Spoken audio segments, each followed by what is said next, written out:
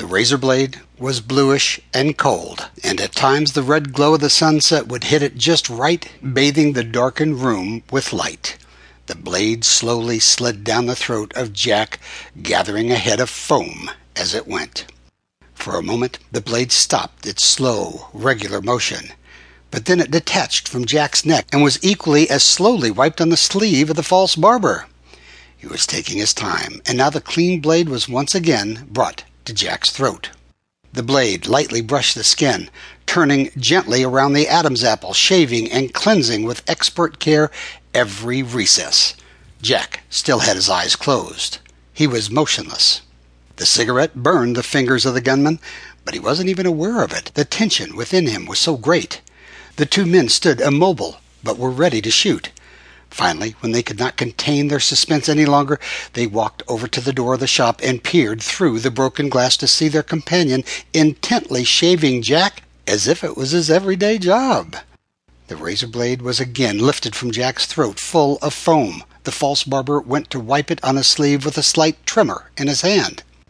Before the blade could return to work, the sheet protruded, exposing the long, dark barrel of the gun, planted right between the testicles of the false barber.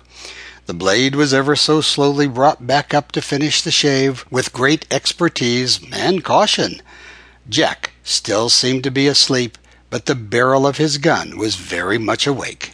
The blade finally left the throat of Jack, and he was perfectly shaved. The false barber silently stood to one side, remaining rigid and very erect. Jack got up and took off the sheet. His gun was back in its holster under his jacket, just as discreet as when he had come in. He felt his clean-shaven cheeks with a satisfied gesture.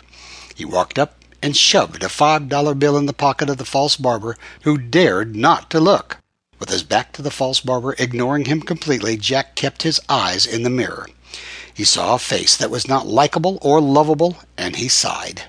The face that was reflected back at him showed infinite fatigue produced by years of loneliness and danger.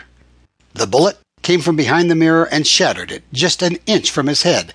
Jack turned around quickly, but without surprise. The fragments of the mirror now behind him reflected the bodies of the three gunmen, and they disappeared just as quickly from its refraction by Jack's shocking rapid-fire shots.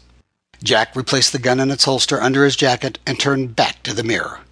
Now the pieces remaining reflected not only the fatigue, but also a distorted, broken face. Jack leaned over the false barber lying on the floor, took the $5 he had put in the dead man's pocket, added another $5 to it, and threw them into the basin. Picked up his hat, and with a finger rotated the latch that opened the closet door. The door swung open part way, and the barber and the boy stared at Jack in amazement. The barber, intimidated, stood frozen, but the boy's eyes lit up with admiration. He shook his head to get rid of the gag and spat out the soap. Paying them no mind, Jack recovered his suitcase and left without looking around. The boy opened his mouth, stunned. The old man was still fiddling to get rid of his gag, and leaned over towards the boy. The boy was still tied up and couldn't use his hand, but he was able to stand on tiptoe and get his teeth to tear the gag from the old man's mouth. The man spat out the soapy brush with disgust. The barber ran over to the basin where Jack had left the money and said warmly, $10. A true gentleman. The boy said, "How'd he do it, Pop? It was so fast, I thought it was a single shot." "It's a matter of speed, son," said the barber. The boy looked out towards the dead gunman and asked, "Do you think there's anyone faster than him?" "Faster than him?" said his father. "No one is faster than Jack Beauregard."